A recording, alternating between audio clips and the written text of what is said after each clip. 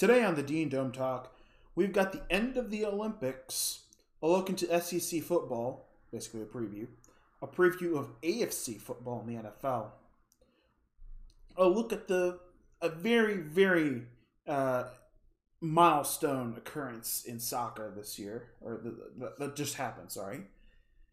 A look at a lot of movement in the NBA free agency, a big arms race, and ended off with a little bit of talk about Summer League. But first, it's tip-off time on the Dean Dome Talk. We win 54-53. North Carolina did it. North Carolina wins the championship. Time 18. Michael Jordan, 14 seconds. There you have it. North Carolina is the 1993 national champion. Rebound Carolina with 1 second, and that is it. There is a new team in college basketball. North Carolina is the 2009 national champion. And made for the win. North Carolina. This year, the confetti is going to fall for North Carolina. They're not going to be denied this time.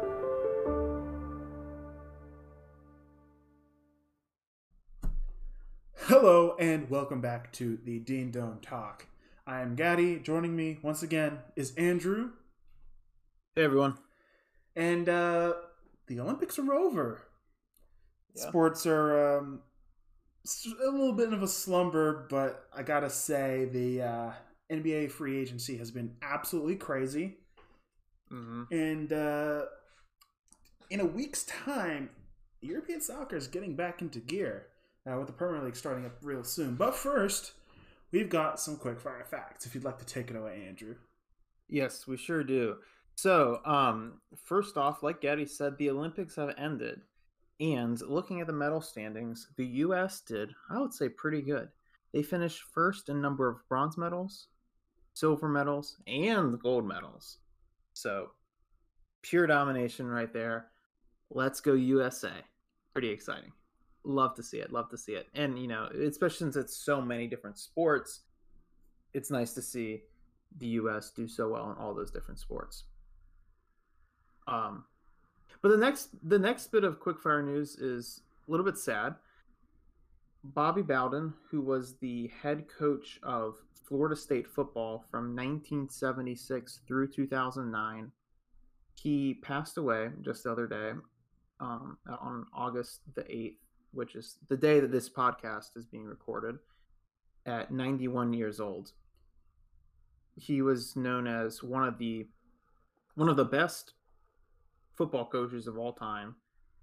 2 national championships in 1993, 1999, and 12 ACC titles with Florida State. And he's the one who created modern Florida State football. So, thoughts and prayers go out to his family. I believe that was pancreatic cancer, right? Yes. Yeah, pancreatic cancer is a real mean thing. A couple famous people have gotten it, including Steve Jobs, and it's not easy to treat. Mm-hmm. It is not easy to treat, so it is very, very unfortunate. Condolences to the family. Sad. Yeah, very sad. But on another note, this past weekend, and this whole past week, the NFL has had their Hall of Fame week. It started off with, some different events, and then there was the Hall of Fame game between the Steelers and Cowboys. And then they had the Hall of Fame ceremony. But this time there were 2 different ceremonies, because last year, because of COVID, the ceremony got canceled, so they moved the class of 2020, which was the centennial class of the Hall of Fame. They moved that to this weekend, and then they also, I believe, are doing the class of 2021 tonight on August the 8th. So a great time to be able to celebrate the great careers of great players and coaches. I remember I watched from the class of 2020 Bill Cowher's speech, Jimmy Johnson's speech. Troy Polamalu was also elected into the Hall of Fame. So some very big names. And in the class of 2021, there are going to be some big names as well. And yeah, so everyone, if you have a chance, watch the speeches. They tend to be pretty good. Next up is a bit of news from soccer. So we're jumping from American football to European football. The team AS Roma, which is from the city Rome, Italy, they are in the top flight of Italian football. The Eternal City. The Eternal City. The Eternal City. They have a manager who is quite famous, Jose Mourinho. We've talked about him before on this podcast, and this is his first year with Roma. Well, the season hasn't even started yet, and Mourinho's already gotten a red card. Already? It's preseason. It's preseason, yes. There was a preseason game. They were playing a team from Spain, Real Betis, I believe. And Mourinho and 3 of Roma's players all got red cards in a preseason game. Oh my gosh. That is both the most Jose Mourinho thing to happen and also so unexpected. It's preseason. It's a friendly. Right. The game literally does not matter. So, I mean, they're getting a little excited over nothing. This has no impact on anything. One of the Roma players, it was actually pretty funny. He strongly disagreed with one of the calls of the ref. So he went up and gave the ref a handshake and basically said, "Good job, ref." And that kind of got him thrown out of the game. It was in the middle of other stuff. Jose Mourinho had run out in the field while the player was trying to shake the ref's hand very sarcastically. It was quite a scene. There's a video of it. Jose Mourinho is quite the character. Yeah, don't back him into a corner when it's in a press conference. He'll explode on you. And he's quite the actor. So quite the character is one way to put it. He comes into clubs promising to win trophies, leaves the club sort of in tatters and with a lot of drama. But the ride along the way, it starts off good. In the middle, it's great, and then it ends terribly. Yeah, that's. But he wins trophies at the clubs he. Well, Tottenham Hotspur begs to differ.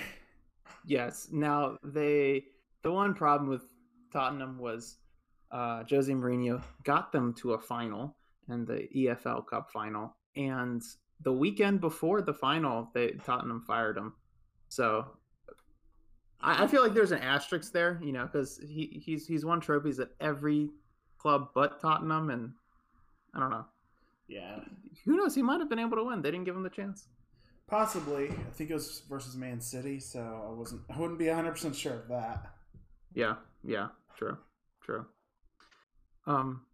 But hopping back across the pond to news from the U.S., or really from the U.S. and Japan. USA Basketball made it to the gold medal game where it was a rematch against France, who, if you remember, France had beaten the U.S. recently. They beat U.S. in the group stage of the Olympics, 83-76. But this time, the U.S. was able to win the gold medal and beat France in the process. Kevin Durant had an amazing game with 29 points. Jason Tatum had 7 rebounds. Draymond Green led the assists for the team with 5 assists. And U.S. were able to win, 87-82. Good job, guys. Got some redemption. Actually, something else on here relating to the Olympics. Team USA Baseball. I noticed the other day they didn't get gold. Really? They got silver. Ooh, who'd they lose to? They lost 2-0 in the final to Japan. Really? Yes. Really? And third was the Dominican Republic. Interesting. The DR is known for producing some good MLB players, but still, seeing such a small country get all the way to bronze, that's impressive. Yeah.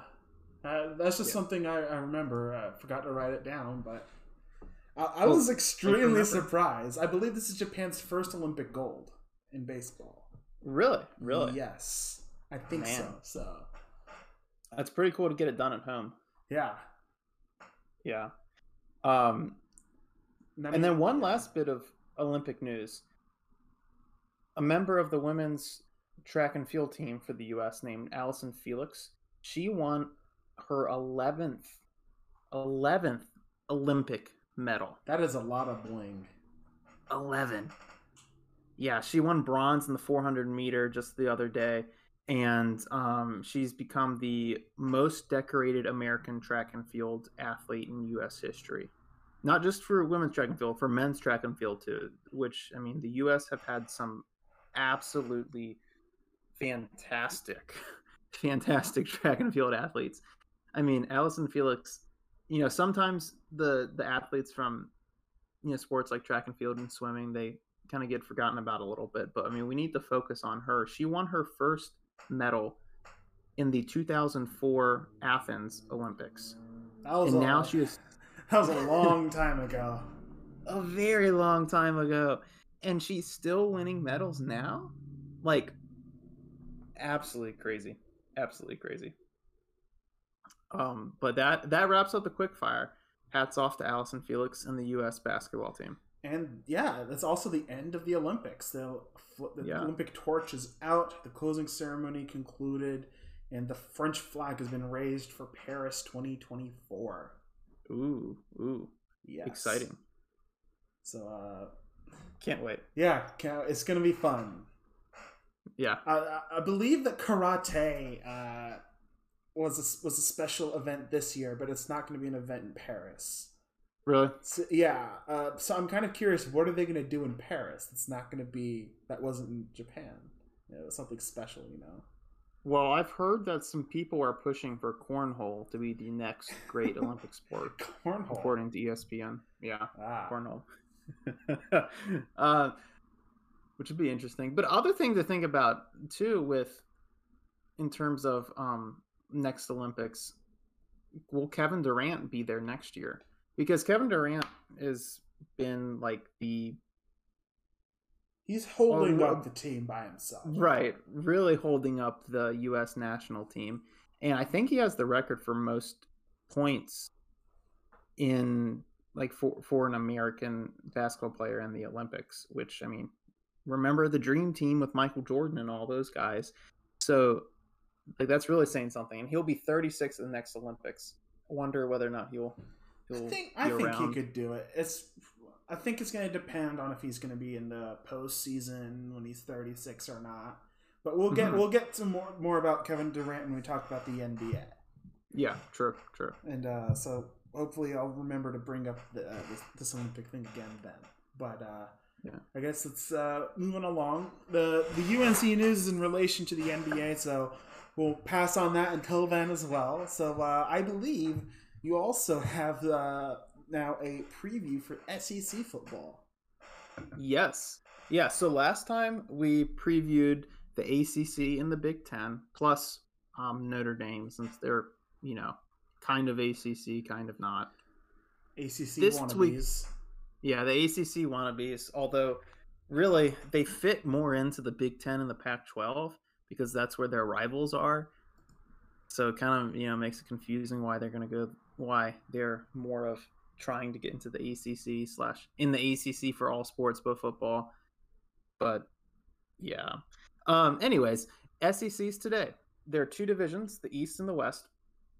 In the East, which we're going to start, the 7 teams are Florida, Georgia, Kentucky, Missouri, Tennessee, South Carolina, and Vanderbilt. And so kind of like what I did for a lot of the divisions last week, I'm going to start at the bottom. The bottom of the division is going to be clearly Vanderbilt. They have a new coach, Clark Lea. He's never been a head coach before, and he is inheriting, not the best team in the world. Frankly, it's an awful program and the toughest conference in the country. And in my opinion, Vanderbilt might be the hardest job in the country because, they're in a division with Florida, Georgia, and Tennessee. Is this a poison chalice then? Yeah. It's no, that it definitely is. No, I mean, honestly, it's not really the type of job that I would think many people would want to take, but here we have someone who took the job, and it's going to be a rough year for them. They're going to finish at the bottom. They just don't have talent. Next up in 6th in the division is going to be South Carolina, in my opinion. They also have a new head coach, which is going to be a theme for this division. Lots of new head coaches, which allows opportunity for, stuff to kind of fly around, but can cause some problems for the teams with the new coaches. So the new coach for South Carolina is Shane Beamer.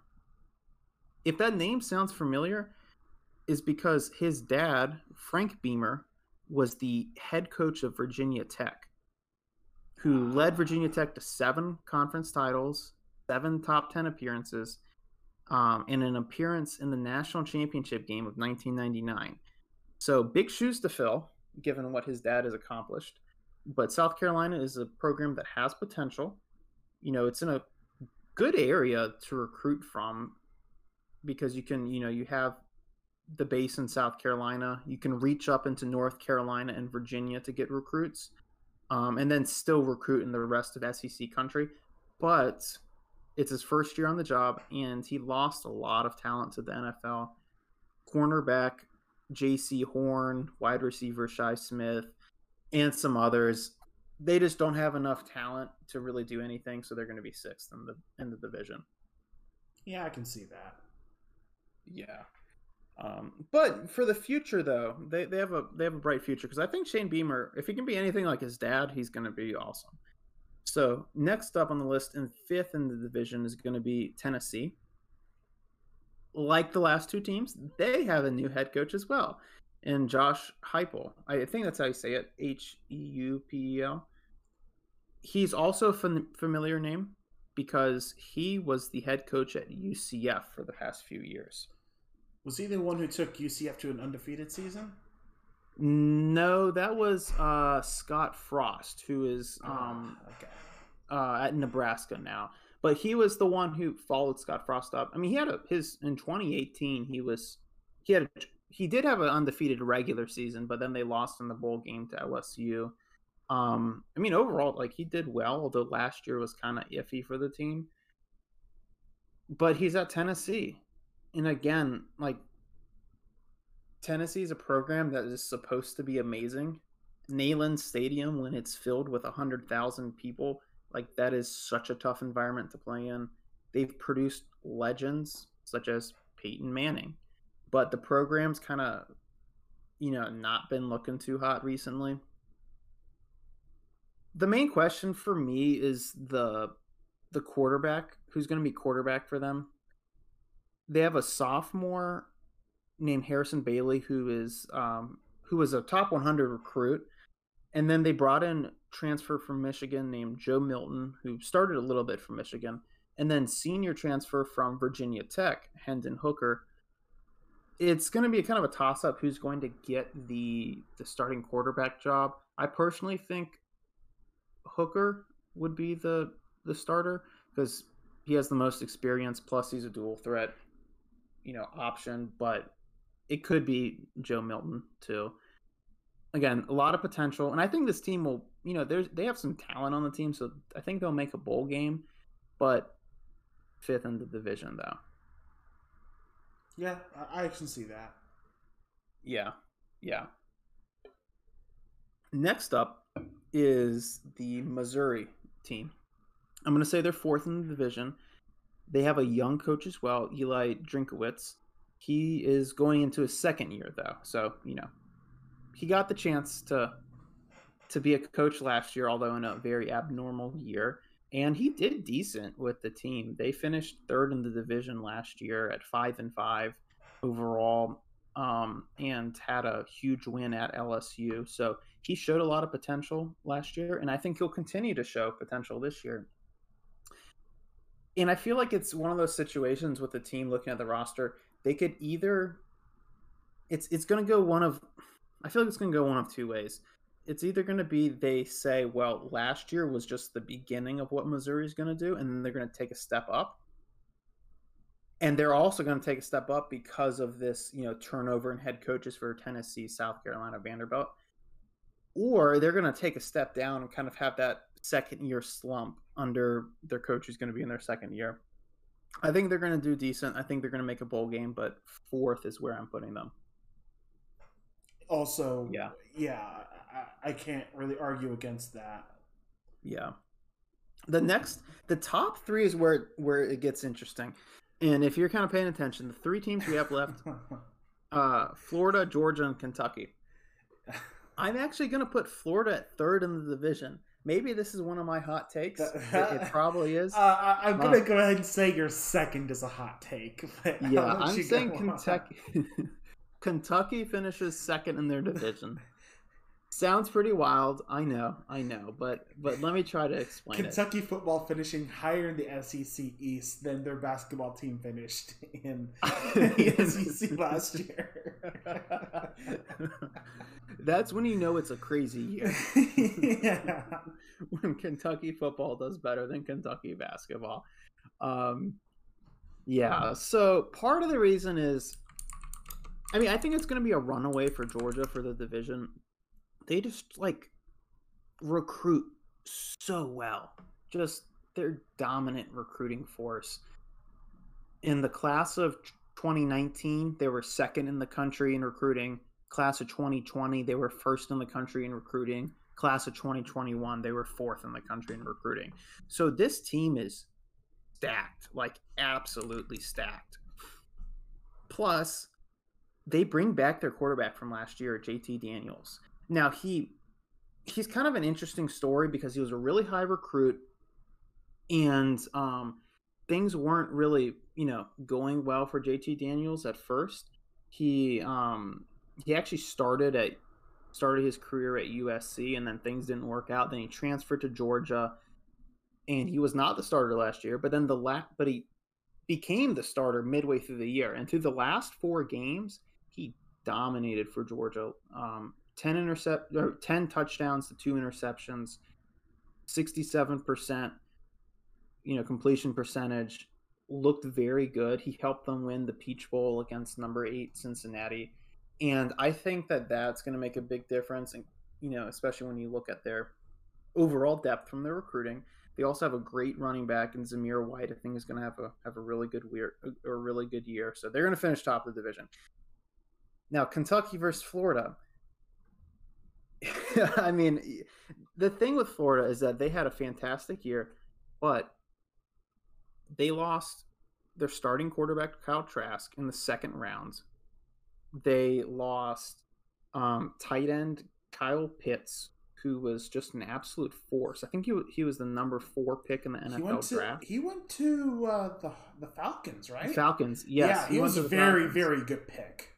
Yes, a very good. Great pick for the Falcons. He's going to be a great NFL player. Some people were saying he's one of the best tight end prospects in many, many years. So they lose those two players. Plus, they lose their, one of their better wide receiver or best wide receiver, Kadarius Toney, who was also a first round pick. He was picked number 20th in the draft to the New York Giants. That's a lot to be losing. Your best quarterback, wide receiver, and tight ends, especially when they're very good at those positions.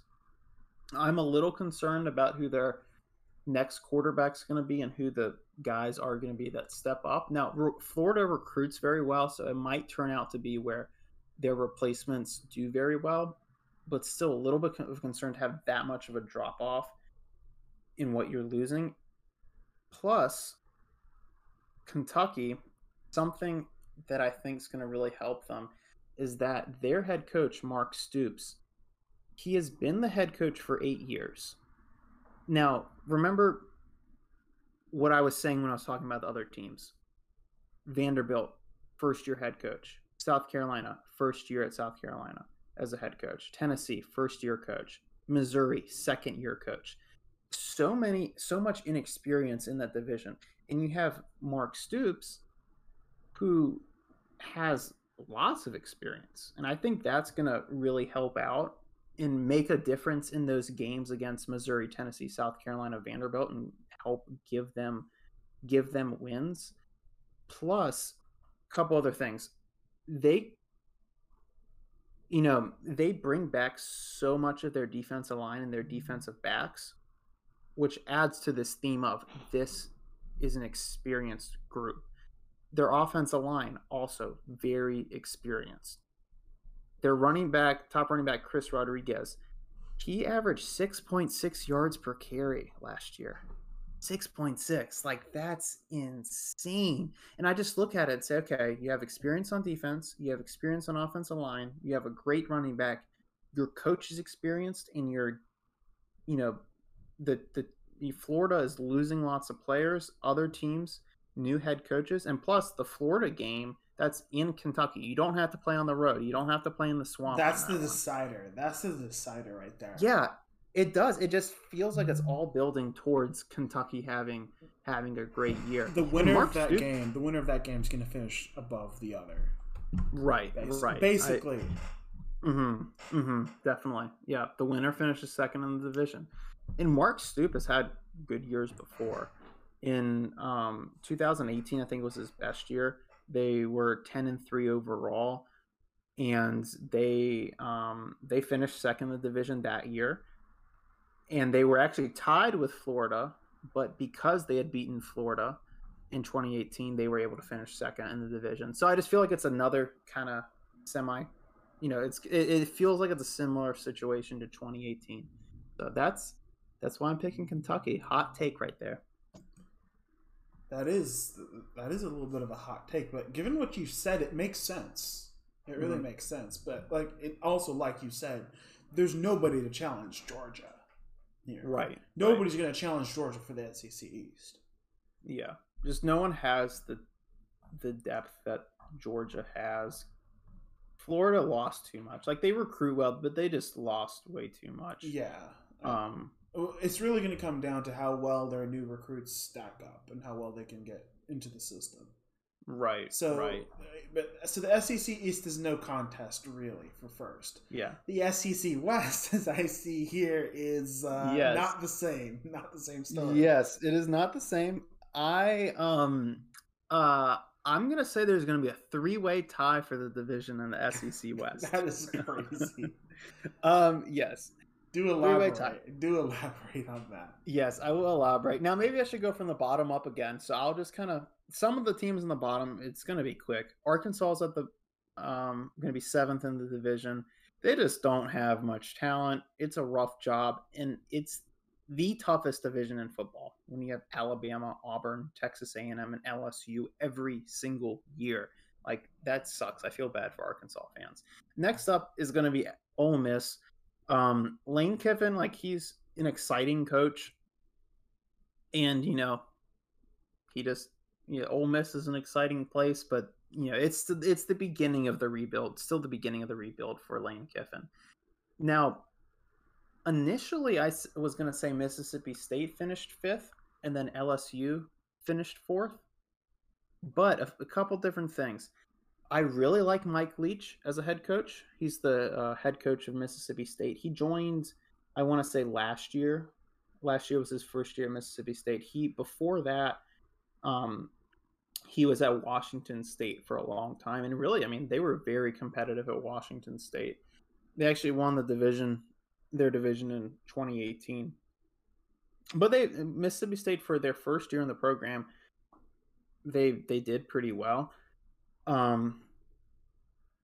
Also, LSU, they lost their top 2 receivers in the draft.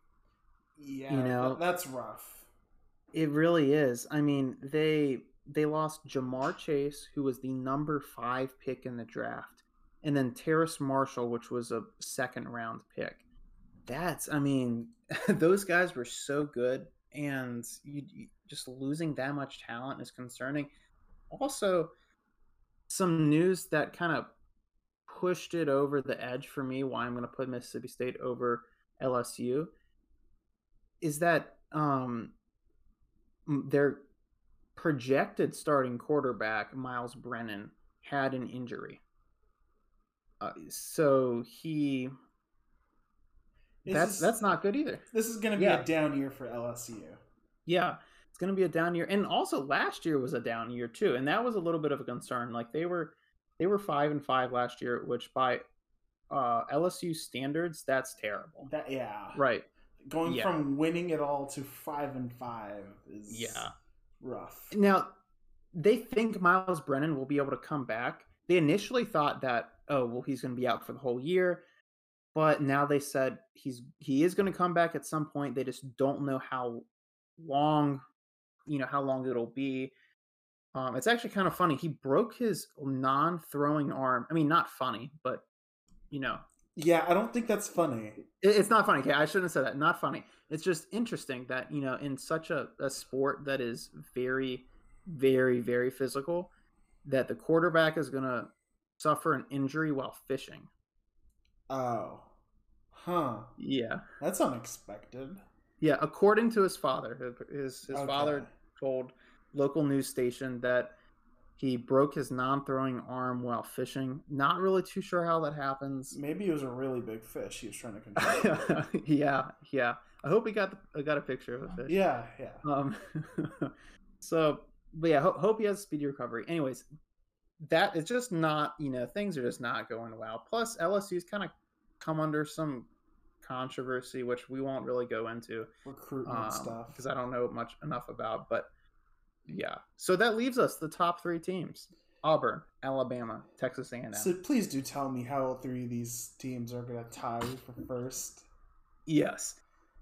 So I guess the way to start is to talk about, say, what's the positive for each team, and then what's the negative for each team. Right? Alabama, all their 11 starters from last year, they're all coming back on defense. Like, they're all of their 11 defensive starters, they're all coming back. Now, I don't know if all of them are going to start because, like, they bring in so many great players, but still, you bring back your entire defense, good things usually happen. Yeah.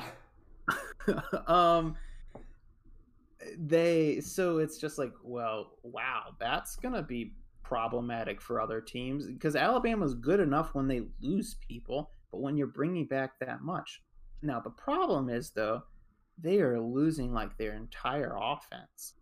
They lost 6 players to the first round of the NFL draft. 6 of their players were first round draft picks. A total of 8 were drafted in the first 2 rounds. That's like a fifth. That's like just under a fifth of their team, or Yes. a fifth of the picks. Sorry, a fifth of the picks in the draft in the first round were from Alabama. From Alabama, yeah. And 6 of those 8 picks were on offense.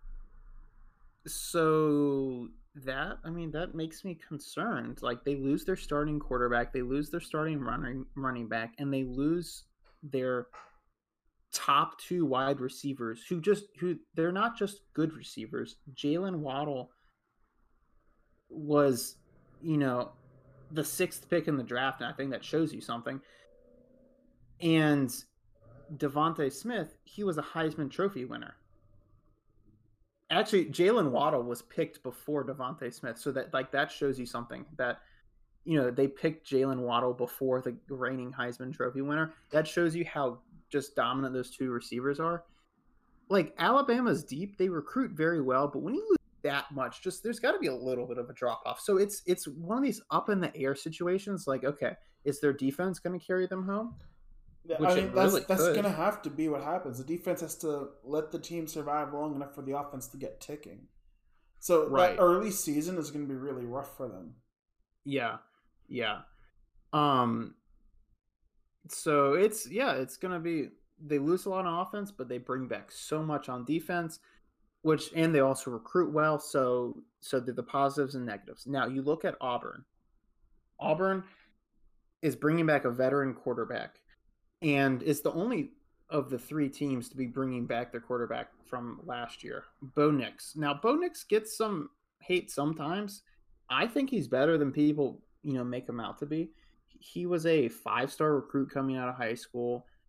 He had some, consistency issues at times, but the talent is really there. And I think that now that he's going into his 3rd year as the starter, that's really going to help. And I think that experience is going to make itself known. Also, they didn't really lose too much from last year. Like, they didn't lose much. They lost 4 guys to the NFL draft. None of them were in the 1st or 2nd rounds. So that's a positive. That's a positive. Plus, they bring in a new coach, which could either be a positive or it could be a negative. Brian Harsin is his name. He was the head coach at Boise State for 5 or 6 years. Actually, I'm looking it up from 2014 to 2020, and he had some great teams from Boise State. So I think he's going to be a good coach. He's going to breathe some new life into the team. And another thing, the last time Auburn hired a coach, Gus Malzahn, in his first year, Auburn got to the national championship game. So now we have another guy going into his first year. Maybe it's an Auburn tradition. Could it become an Auburn tradition that first-year coaches do great? Maybe, maybe not. So that's my reason for Auburn. Veteran QB, don't lose too much. Finally, Texas A&M. They lost their starting quarterback, which sucks. Kellen Mond was a pretty good player, but Jimbo Fisher is a phenomenal coach, and the program's really going in a great direction. The past 3 years, Texas A&M's been top 10 in the country in recruiting, and their quarterback or projected starter Haynes King, I think, is going to be pretty good. Also, their schedule looks nice. The Alabama and Auburn games, they're both at home. Oh, They're both at home. Plus, the Auburn game, Texas A&M gets a bye the week before. Okay, An extra week to prepare. that is very, very good. Yeah, that's incredible. So it's just like, it feels like, okay, wait a second, like we already have a good team. Last year they were 9-1. They finished second in the division and won the Orange Bowl, which is one of the biggest bowl games, and they did so against UNC. So they played very well last year. This year, their toughest games are at home. Plus, they get a bye before the Auburn game. They've got some good pieces, been recruiting well. I feel like it's going to be good. Now, so I said, okay, all three of these teams are good. So the question is, okay, well, how are they all going to tie for the division? And so what I'm going to say is that all Auburn, Alabama, Texas A&M, they're all going to win all of the games that are not against each other. And then I'm going to say that Auburn is going to be able to beat Alabama because that game is at Auburn, plus veteran quarterback in a big rivalry game like that, I think is going to help compared to Alabama. Bryce Young, it's going to be his first year as a starter, and I think that's going to shine through in that game. So Auburn gives Alabama that one loss, but I'm going to say Auburn loses at Texas A&M because Texas A&M, that's Kyle Field. That's a tough place to play, especially when A&M is coming off of a bye. So I'm saying Auburn's 11-1, 7-1 in the conference. And I just said Texas A&M will beat Auburn, but I'm going to say they're going to lose versus Alabama. Reason why? That defense, bringing back that much of their defense, plus how dominant Alabama's been recruiting, they finished number 1 in the country in 2021 and 2019 in recruiting. Plus, it's Nick Saban. I think that gives them the win against Texas A&M. But like I already said, Alabama loses to Auburn at Auburn because it's a road game plus experience. So all of them going to be 11-1, 7-1 in the conference. And I actually, so they all win the division title. But the question is, who gets to go to the SEC championship game against Georgia? It took me a while. It took me a long time, actually, to figure out how to figure that out. I went to the SEC's football's website and was scrolling through the divisional tiebreaker. The different divisional tiebreakers. And I scrolled down to, okay, what happens if 3 teams tie, right? Well, you first have to decide it based on head-to-head record.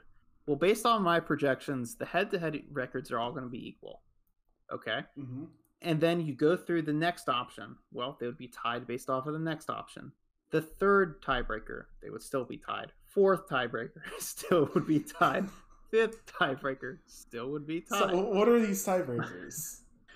So the second one is record of the tied teams within the division, meaning like not just what is their conference record, but what is their division record. Okay. And I'm having them as beating the other teams in the division except for each other. So they're still tied there. And then it's head-to-head competition against the team within the division with the best overall conference record. And then so basically, how did you do against like the fourth best team of the division versus the fifth, sixth, seventh? But they're all tied. Right, they're all tied.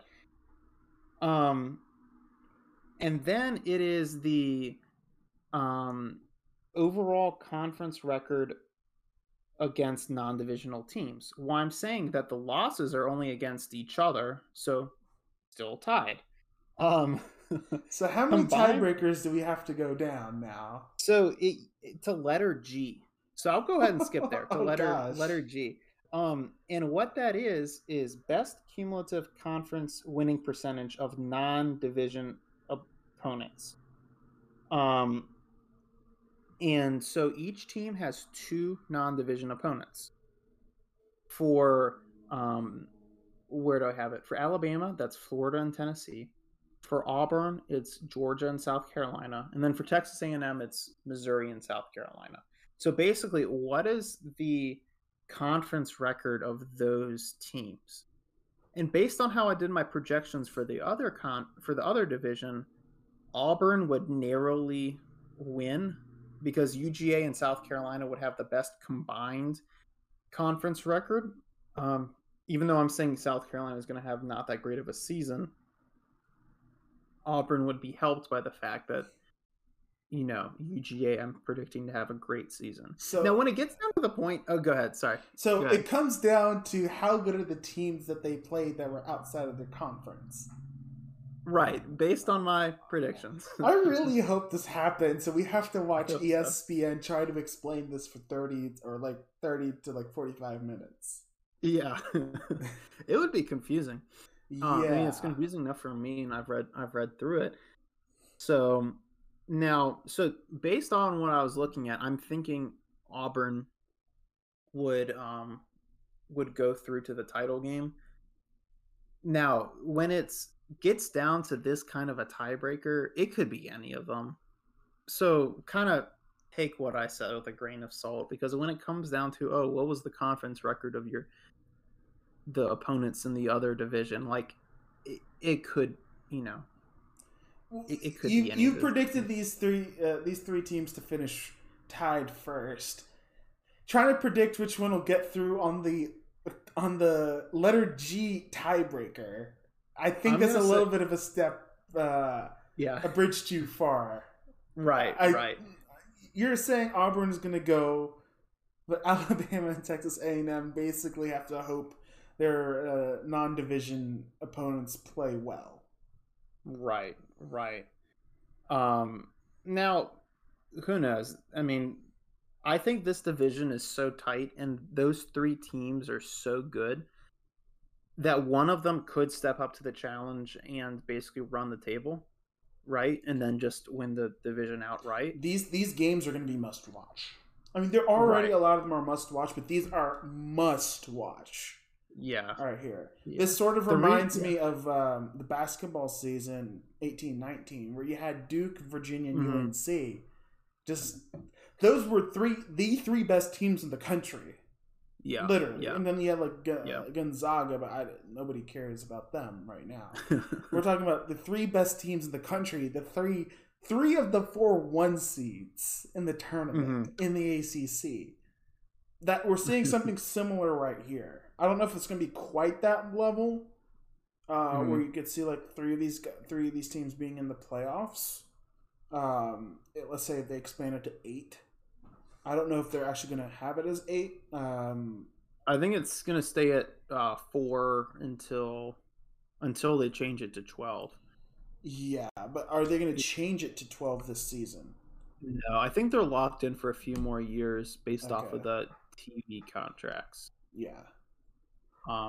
Though ESPN doesn't really care about TV contracts, as they because they're trying to force the Big 12 to dissolve, so Texas and Oklahoma can leave early without having to pay the fine. Allegedly, But but yeah. That's what's been happening. So okay, I can see this. So who's gonna win the SEC then? Who's gonna win the SEC championship game? I think the winner of the SEC West, which I'm saying is going to be Auburn, but if it is Alabama or Texas A&M winning that division, then it will be that team too. I feel like Georgia just has they dominate their division, but it just feels like they don't win the SEC. I don't know. I don't think they're probably good enough to win the whole thing.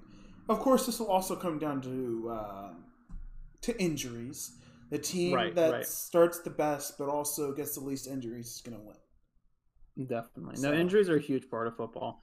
And everything could be derailed if, Bo Nix gets a season-ending injury tomorrow, or if something else. If a game is canceled for COVID, right? Also, that could change it. That will change a lot.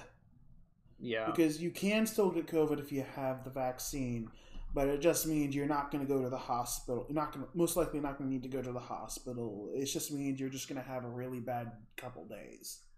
Mm-hmm. But I mean, it can still happen, especially with the Delta variant and now apparently the Lambda variant, which is we're just going to go down the Greek alphabet. Yeah, but no, I don't want to talk about doom and gloom right now. Let's go on to the NFL. Football. Let's talk about the AFC. Football. Yeah. Yes. Football is awesome. So last time talk about the NFC. This time the AFC. There are 4 divisions: the North, South, East, and West. I'll start with the North, and to kind of give a little bit of a forewarning, I am biased here. I am a diehard Cleveland Browns fan. So what I'm going to say is going to be a little bit biased when I talk about the AFC North. I think the Browns are going to win the division. You can go ahead and put it out there. You can call that a hot take, but I'm going to put it out there. But I will admit that this is going to be a very tight division. All the teams are very good. I kind of feel bad for Cincinnati because they're building something. They really are. With Joe Burrow at quarterback, Tyler Boyd, T. Higgins, and then they just drafted Jamar Chase. They're building something, but just so young. And the other 3 divisions and the other 3 teams in the division are very good. The Ravens have a lot of upside. I mean, Lamar Jackson is a matchup nightmare the way he can run, and then he can also throw some, although his throwing needs to improve. But he can it's annoying to have to try to line up against and try to find a way to stop Lamar Jackson just because he's that good. And they've got some other offensive pieces. Defensively, they've got some pieces as well. And then even the Steelers, the Steelers are good. And I think both the Ravens and Steelers are going to be competing for the playoffs, possibly even making the playoffs. The Steelers offense should be so explosive. Even though Ben Roethlisberger is getting old, it should be an explosive offense. Chase Claypool, Juju Smith-Schuster, that's a matchup nightmare when you're trying to pick your defensive backs to guard them, because usually a defense, they try to get one lockdown cornerback to lock down the star receiver on the opposing team, but Steelers have 2 star receivers, and that's hard. Plus Ray McLeod's a good, really good third guy. He should be a number 2 receiver for most teams. And then the Steelers drafted Najee Harris, the running back who has great potential. And then the Steelers defense is good. Stephon Tuitt, J.J. Watt make a very scary kind of defensive line. Although I'm not sure. Sometimes T.J. Watt plays as outside linebacker, but he can play both. It shows you the flexibility of T.J. Watt. And then their defensive backs, Joe Hayden, Minka Fitzpatrick, very good, very well-built team with an experienced coach. Now, despite that, I'm going with the Browns here. they finally kind of broke their curse of post post the team moving, because for those of you who don't know, the Cleveland Browns, their old owner moved the team after 1995, and the Browns came back in 99. The team, when it moved, technically it didn't move. Technically the team went dormant from 96 through 98 and then restarted in 99. But the all the players and coaches and stuff that were in Cleveland in 95, they moved over to Baltimore to create what's now the Baltimore Ravens. Does Baltimore still own the history? No, they don't. Okay, so the Browns have the history back. Yes, the Browns fans put up such a fight that the NFL said, okay, we're going to let you guys keep your history. That doesn't happen. Like, I mean, the Hornets got to keep their history. After the Hornets moved to New Orleans, the New Orleans Hornets became the Pelicans, and the Bobcats became the Hornets. The Hornets got their history back. Yeah. But in the NFL, though, it doesn't happen. Like, the Baltimore Colts, they moved to Indianapolis, obviously, and Indianapolis kept the history of the Baltimore Colts, and the Baltimore Ravens don't have the history of the Colts. So a player like Johnny Unitas, who was a legend for the Baltimore Colts, like, he never played a game in Indianapolis, but technically he was an Indianapolis Colt when you get technical about it. So ever since the Browns came back in 99, they've been terrible. They finally got the right pieces together. Great coach, great team, and they made the playoffs last year after going 11-5. What I really love about this team is that their foundation is good. They start their offense with a dominant offensive line. Jedrick Wills, Joel Bitonio, J.C. Treader, Wyatt Teller, Jack Conklin, they're all dominant at their positions. Plus 2 amazing running backs in Nick Chubb and Kareem Hunt. Both of them have been Pro Bowlers before. And the team, they have that as their foundation. So many teams now, they watch Tom Brady, Aaron Rodgers, Patrick Mahomes, and they hear, oh, good quarterback, good quarterback. And what they do is they try to make the team a passing team, passing first. But that usually doesn't work unless you have Patrick Mahomes or a few other people. Even Tom Brady, even though he throws a lot of those passes are short passes in a lot of quick timing, not launching the ball down. It's rhythm. It's all about rhythm. Right. It's rhythm, and it's short plays. That's what you need to have that as the foundation of your offense. But most teams don't do that. Even when watching UNC, we usually do really well, especially last season when we would do rhythm plays, where we just quick pass, quick pass, quick pass, and then when things aren't going well, Sam Howell decides to become God and just throw a bomb downfield because our receivers can handle it. But that's really what a good quarterback can do, is get into rhythm. It's all about the rhythm. Definitely. Yeah. So looking at the AFC North, I can see the Bengals and Steelers switching spots, and I can also see the Ravens and Browns switching spots, being 1 or 2, either of them, and Steelers being and Bengals being 3 or 4 each. But I can't see Bengals going or Steelers going up into the 1-2, and neither can I see the Browns or Ravens go into the 3-4. Though the Ravens lose Lamar Jackson, maybe, because he is the engine of that team. Yeah. I don't know how good the backup quarterback is for the Browns, so even losing their quarterback is going to be an issue. But I agree with what you have. I could see Steelers being last a little bit more than the Bengals, but also the Bengals. Joe Burrow does not have as much experience. He did not play a full season. Right. He had that bad injury. He's going to be rusty. He's coming off the injury. I can see them being last, but also I can see the Steelers. The Steelers have been disappointing a little bit, really. They've had some good players, but overall as a team, they've been disappointing. They just don't want to let go of Big Ben, really. And I feel it's a mistake. Mm-hmm. Just Yeah. hit the reset button. Commit. When you commit to something, you commit to it. You commit to the rebuild, or you commit to going all in. And we'll get to the all ins of the NBA a little later. But the Steelers, I feel, are trying to have the rebuild cake and the we'll stay relevant cake at the same time. I guess so. But like the thing is though, despite Big Ben being so old, and like I agree, they need a new quarterback at some point. Mason Rudolph has been like their number 2 quarterback for a few years now.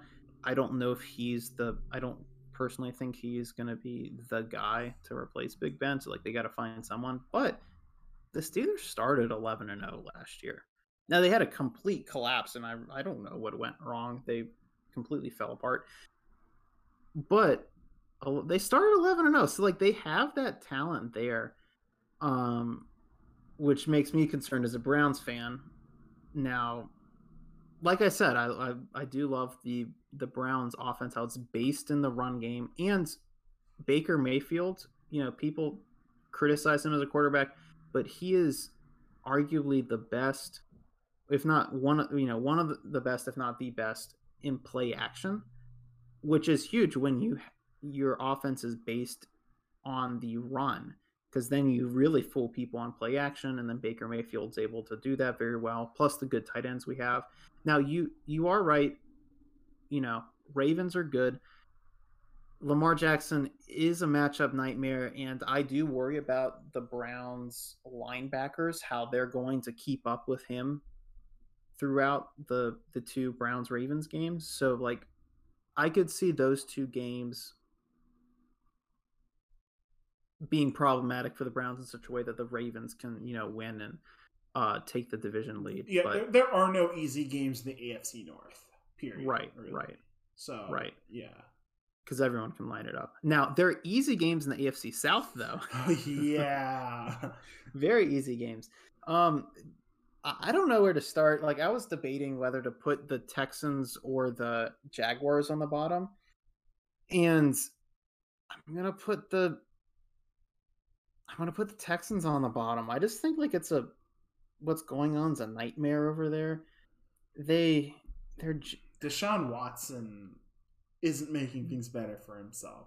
No, he's got quite a few off the field issues, and which could let's just say pop up at any time and take him off the field at any time. But not to get into that, Bill O'Brien, I feel like, ran this team into the ground because he started just like trading players left and right. Like, frankly, I wouldn't be surprised if it came out that Bill O'Brien was actually like a Tennessee Titans fan or something, because he started getting rid of people like DeAndre Hopkins. He kind of helped drive J.J. Watt out and other players, and they weren't even getting good players in return. Like, they were just some, the DeAndre Hopkins trade was just awful. I mean, I don't know a way to put it other than awful. So they've lost so much talent that, even though Deshaun Watson's great, he can't pull himself out of that. Yeah. Just can't. You can pull yourself out of the game, but you can't pull yourself out of being a bad person and doing bad things. So Right. Yeah. I guess moving up the Jaguars and the Colts. Are the Colts really going to be second in the South? Well, I more say that because the Jaguars just aren't good. Like, the Colts are bad, but the Jaguars are worse. Right. The Jaguars were 1-15 last year. 1-15. Not too hot. Now, I am saying that they're going to do better than the Texans. Bringing in one thing to say for the Jaguars is they will be fun to follow, is maybe the word to say. I don't know if they're going to be fun to watch. They'll be fun to follow because they brought in Urban Meyer as their head coach. He has never been a head coach in the NFL, but he was a dominant head coach in college. With University of Florida, he won 2 national championships. With Ohio State, he won a national championship and went combined 7-0 against rivals Michigan to kind of hurt the rivalry. 7-0 against Michigan's pretty crazy. Yeah. So, he's gonna be bringing him in. It was being just interesting. How is he gonna do in the NFL after all these years in college? Then you bring in the most heralded quarterback in many years in Trevor Lawrence, plus his running back Travis Etienne. Like, they got both of them. Yeah. That's pretty good. That is very, very good. And also, to make it even more interesting, is Tim Tebow is on the team now. He's apparently a tight end now, and he always brings some attention to teams. So, yeah, I guess he realized baseball wasn't for him and decided to leave baseball, come back to football. Yeah, I guess that makes sense. So I'm guessing that the AFC South is basically how many wins can the Titans rack up? Yes. And basically, what kind of seed can they get themselves into? They're going to be so good. Yes, so they good. are. Derrick Henry is just, he's one of the best, if they're not in the this best running backs hot in the take. league. They're in the Super Bowl conversation, though. I don't know if that's a definitely. take. I don't know if that's quite the hot take, but Not a hot take, because when you have such a great running back, and they had A.J. Brown last year as wide receiver, and then they went out and got Julio Jones, who is another, he is going to be in the Hall of Fame. It's unfair. Julio Jones is going to be in the Hall of Fame. It is unfair. Yeah, it really is. And their defense is not bad either. Their defensive backs are actually pretty good. Janoris Jenkins, Kevin Byard. They drafted Caleb Farley, who I think is going to be a good defensive back. And then the rest of the defense, linebackers, Rashawn Evans and Bud Dupree. That's a pretty scary linebacking core. That's just not going to be fair. And the Colts kind of hurt them. Well, not hurt. They didn't intentionally hurt themselves. But Carson Wentz was going to be their quarterback. And people were hopeful because he was going to be reunited with his old offensive coordinator, Frank Reich, who helped Carson Wentz reach his high point in Philly. Frank Reich is now the head coach of Indianapolis. But Carson Wentz is injured. We don't know how long, but just the fact that he's going to be injured for at least a while, is going to kill their chance of winning the division. Yeah. So AFC North is, who knows who's going to win out of the Browns and Ravens. AFC South, definitely the Titans. Mm-hmm. It's basically a race for last in that. The AFC East. Yeah. The Patriots aren't going to win again. It's going to be 2 straight years of not winning. And I see a team there. Mm-hmm. I see that team, the Bills.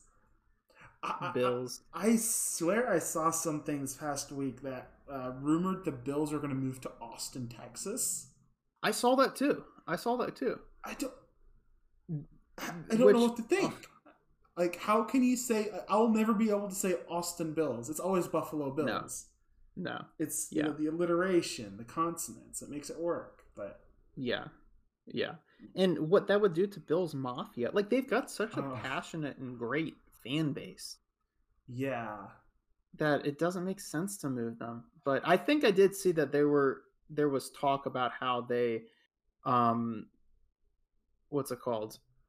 Are looking into renewing the lease at the stadium in Buffalo, so it might be the end of those talks. Hopefully. Yeah, just probably trying to scare the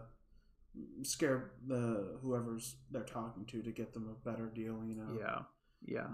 And Bills are just so good. They're going to be good as well. Mitch Trubisky is a backup QB on that team. Backup QB. They renewed the contract on their quarterback. Yeah, Josh Allen. Josh Allen is really good. He took a huge step forward. At the beginning of his time in the NFL, he looked like he was, not that good. And it was kind of like, Buffalo, why did you draft this guy? He can run a little bit, but he can't do much else. And then last year, he had an amazing season. 37 touchdowns to 10 interceptions. His completion percentage went from 59% in 2019 to 69% in 2020. So he took a huge step forward. And a big part of that was the fact that the Bills went out and got Stephon Diggs from the wide receiver from the Vikings. And they really hit it off, those two. And they're a great combo. So the offense can continue to be good. They've got a good offensive line too. defensively, they got some. It's a scary defense. They just overall, it should be another good defensive year. So it's their division to lose. Now I think that Patriots are going to do a little better than people expect, and then the Dolphins will do worse than people expect, and then of course the Jets will be at the bottom of the division. Um, but the Dolphins, people are really talking up the Dolphins, and I don't understand why. Like, I just really feel like they overperformed last year. They got some good players.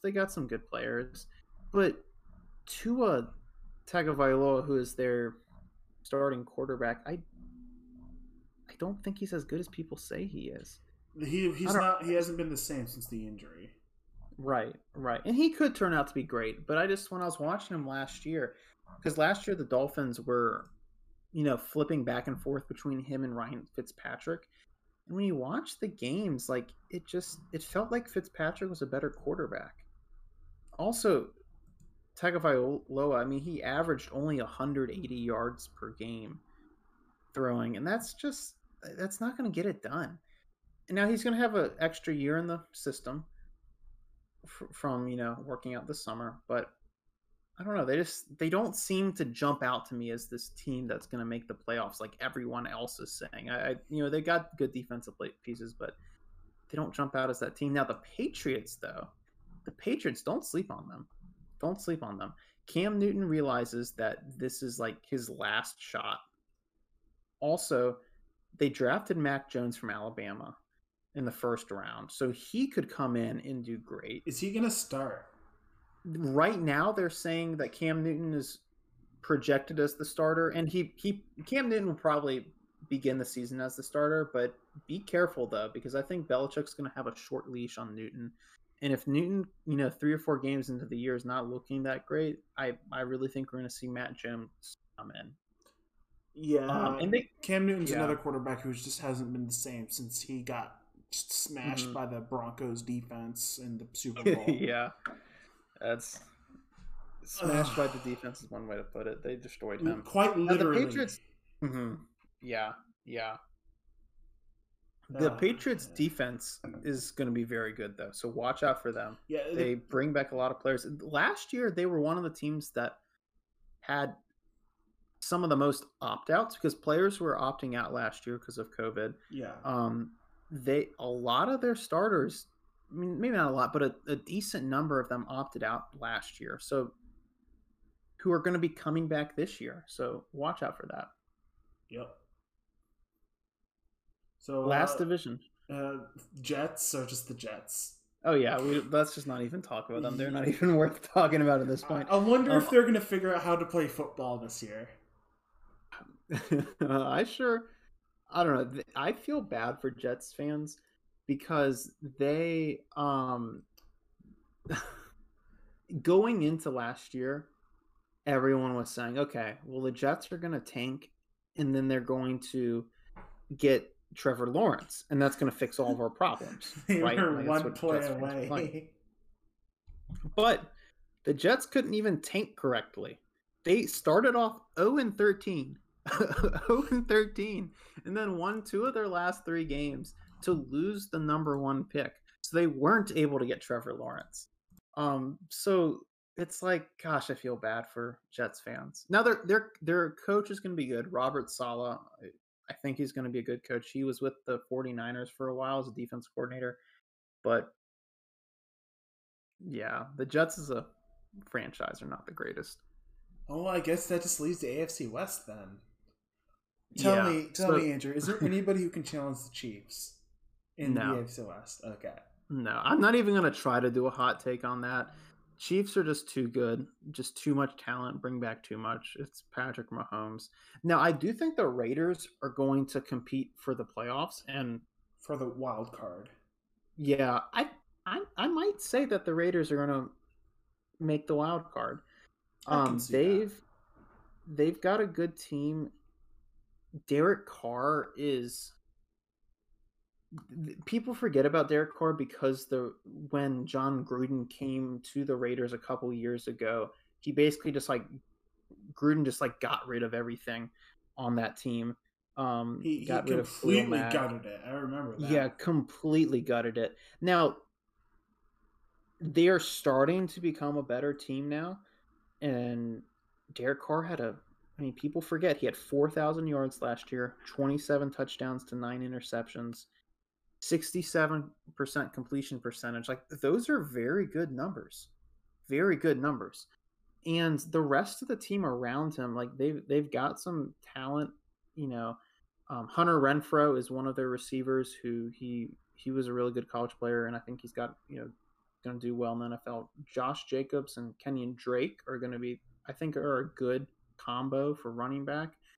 And even defensively, Damon Arnett, Clelin Ferrell, and some others on that team, like, it feels like they got some pieces that are really going to help them, and they're going to surprise some people.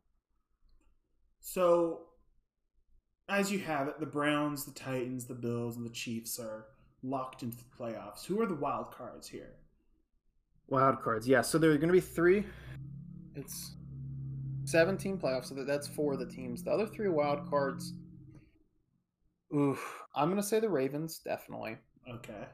And the Ravens could win the division. Also, yeah, that's also potentially. So, Yeah. If the Ravens win the division, then it's the Browns and the wild Right, card. then it's the Browns in the wild card. A very, very dangerous wild card. Yeah, very dangerous. Then I'm going to go out there and say the Patriots. Yeah, I know that's I crazy.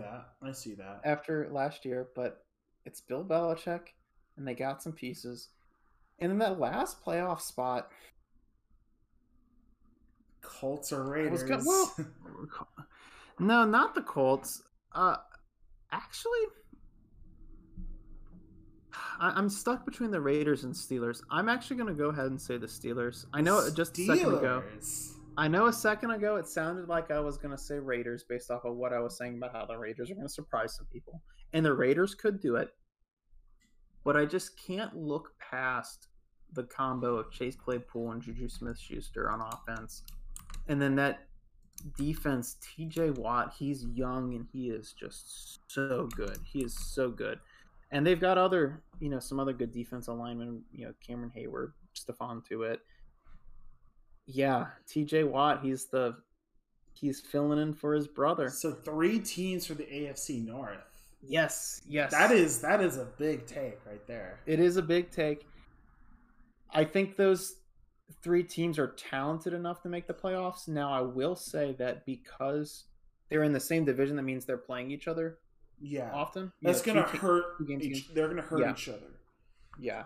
So I could see the Raiders making it because of that. Like, if the Steelers, because they have to play the Ravens, Browns, and Bengals a total of 6 times, get enough losses, whereas the Raiders, I think, are going to have easy-ish wins against the Chargers and Broncos. Yeah. The Raiders have 2 guaranteed L's. Yeah. Versus an unknown number versus for the Steelers. So I can see that. Yeah. And who's coming out of the AFC then to go to the Super Bowl?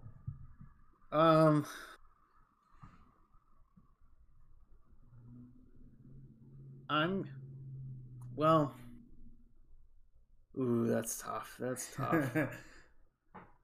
It's a toss-up. I'm going to go with Tennessee. Who's in the AFC Championship game? Let's start. Well, see, that really depends on seeding because that's also true. Yeah, it's I feel like if the Browns can get that 2 seed, then they're going to the AFC Championship game. But if they have to play at Tennessee or at Kansas City or at Buffalo or at Kansas City, in that AFC divisional game, then I'm saying no, it's going to be one of those 2 teams. So I'm going to say I think that the 2 teams that have the best combination of talent, chemistry, coaching, and experience, including playoff experience, which is key, plus the least downsides, Bills and Titans. So I'm going to say they're going to play each other. I know the Chiefs won the Super Bowl a couple years ago, and I know the Chiefs made it to the Super Bowl last year. but Who's winning between them? Titans.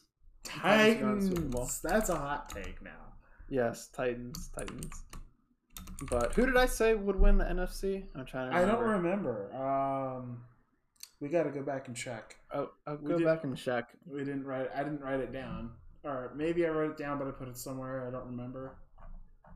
I'm looking back through what I wrote down from last time. Anyways, Yeah. Titans to win the AFC. Oof.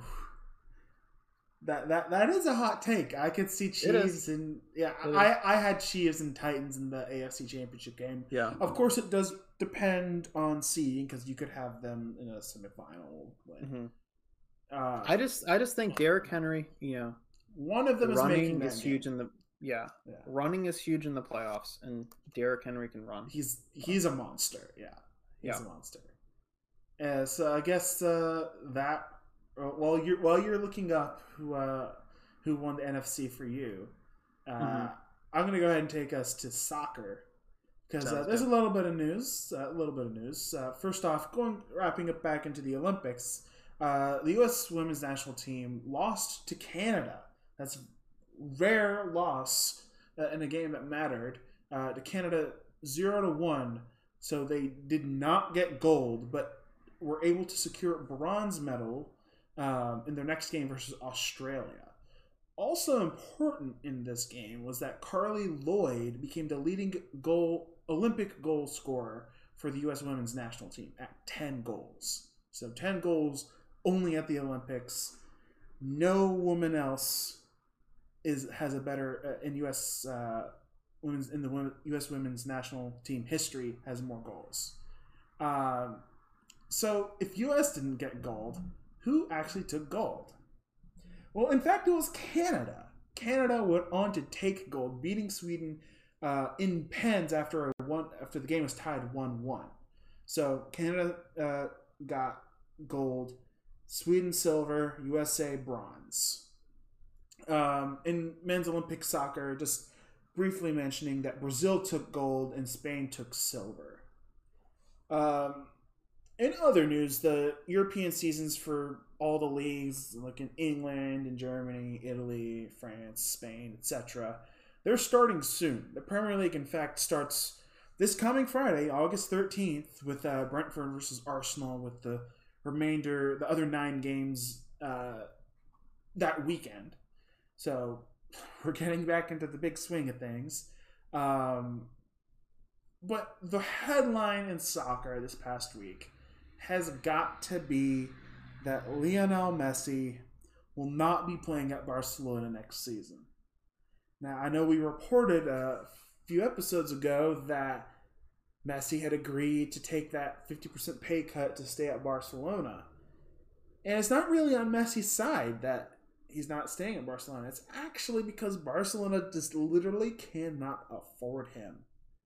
Messi offered to take that 50% pay cut. Barcelona agreed, and the paperwork was ready to be signed, pending that Barcelona was able to clear enough wages to get under the salary cap enough to be able to sign Messi. But Barcelona is quite literally in financial ruins right now. Despite selling Neymar, selling in quotes because they didn't actually sell him, the owner of PSG went in with $200 million, thereabouts. I think 200 million euros maybe.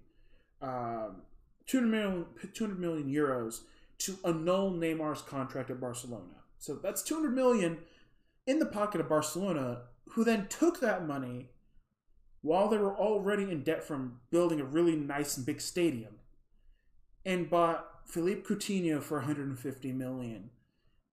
Ousmane Dembele, 150 million. Antoine Griezmann for 100 million.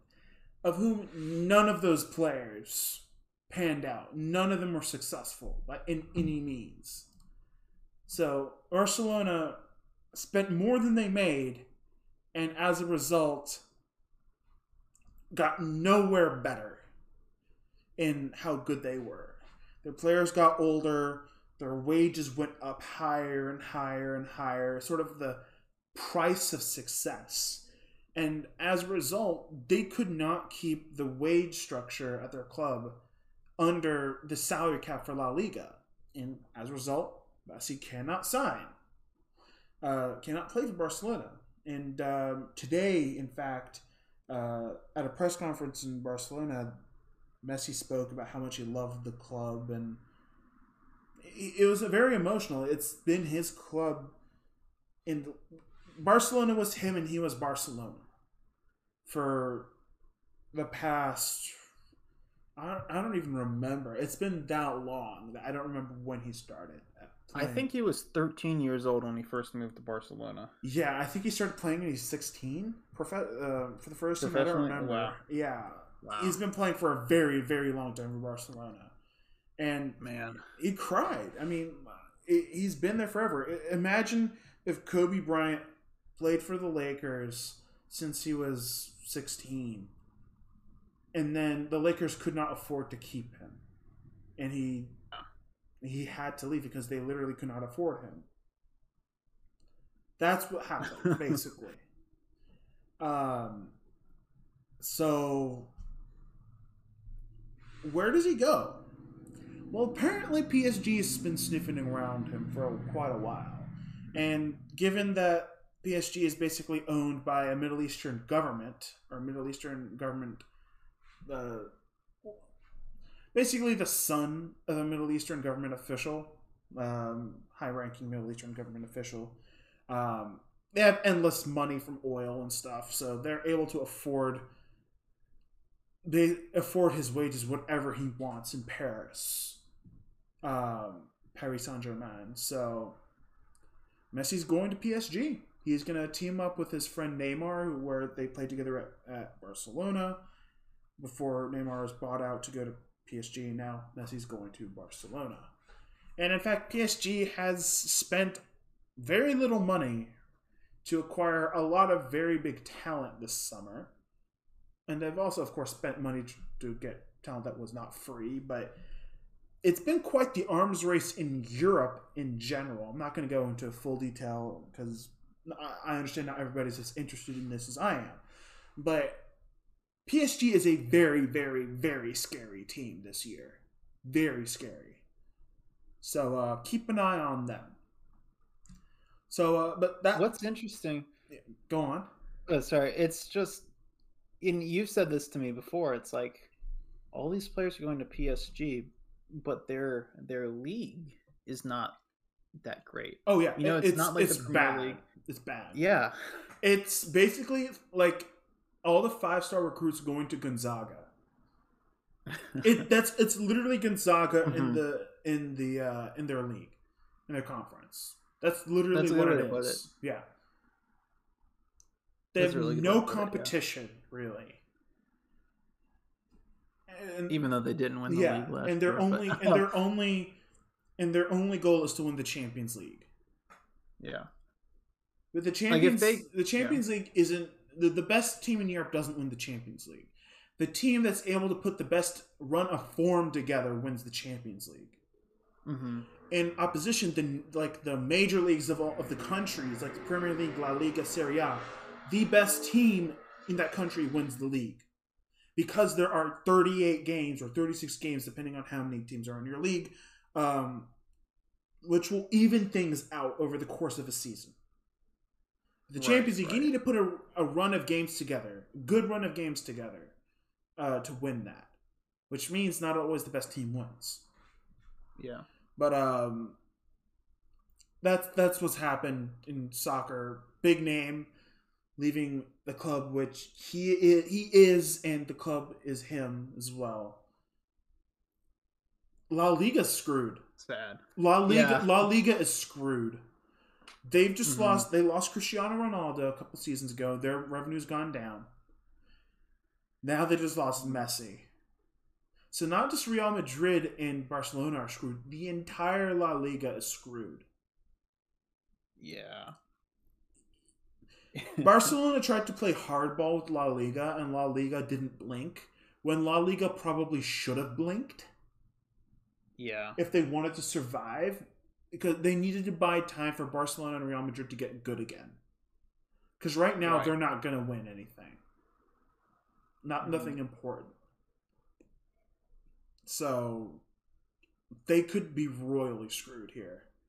In comparison, the Premier League makes so much TV money from the US, from England itself, from all the sponsors, because English is such a gigantic language. It just transcends a lot more borders than French, Italian, German, Spanish. Spanish gives it a close run for its money, but circumstances are different there.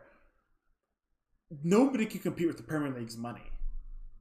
Right. So, though I think it's a little bit of a bubble, but I want to move. I don't want to get stuck in this too much. Something that not everybody is going to be interested in. Let's go ahead and move on to the NBA. And boy, there have been a lot of moves. I've done my best to try to keep up with everything that's been going on, but since the last episode, which involved a lot of trades relative to the picks and stuff, I'm going to start at the top from when things happened. Since I wrote these down, some of the details might have changed, but I'll go ahead and start here. So, starting off with the Chicago Bulls, who are looking to go all in right now to try to win now, prove to Zach LaVine they are dedicated to him and to winning, so they'll be able to re-sign him. The Chicago Bulls have moved Tomas Satoransky and Garrett Temple and a second-round pick to New Orleans for Alonzo Ball, who's signing an $85 million 4-year contract. This was a sign and trade, but in the last day or two, it's come out that there might have been some tampering in this deal, along with the next deal, which is Kyle Lowry signing a 3-year deal with the Heat, a sign and trade with the Raptors as well. That sent Precious Achua and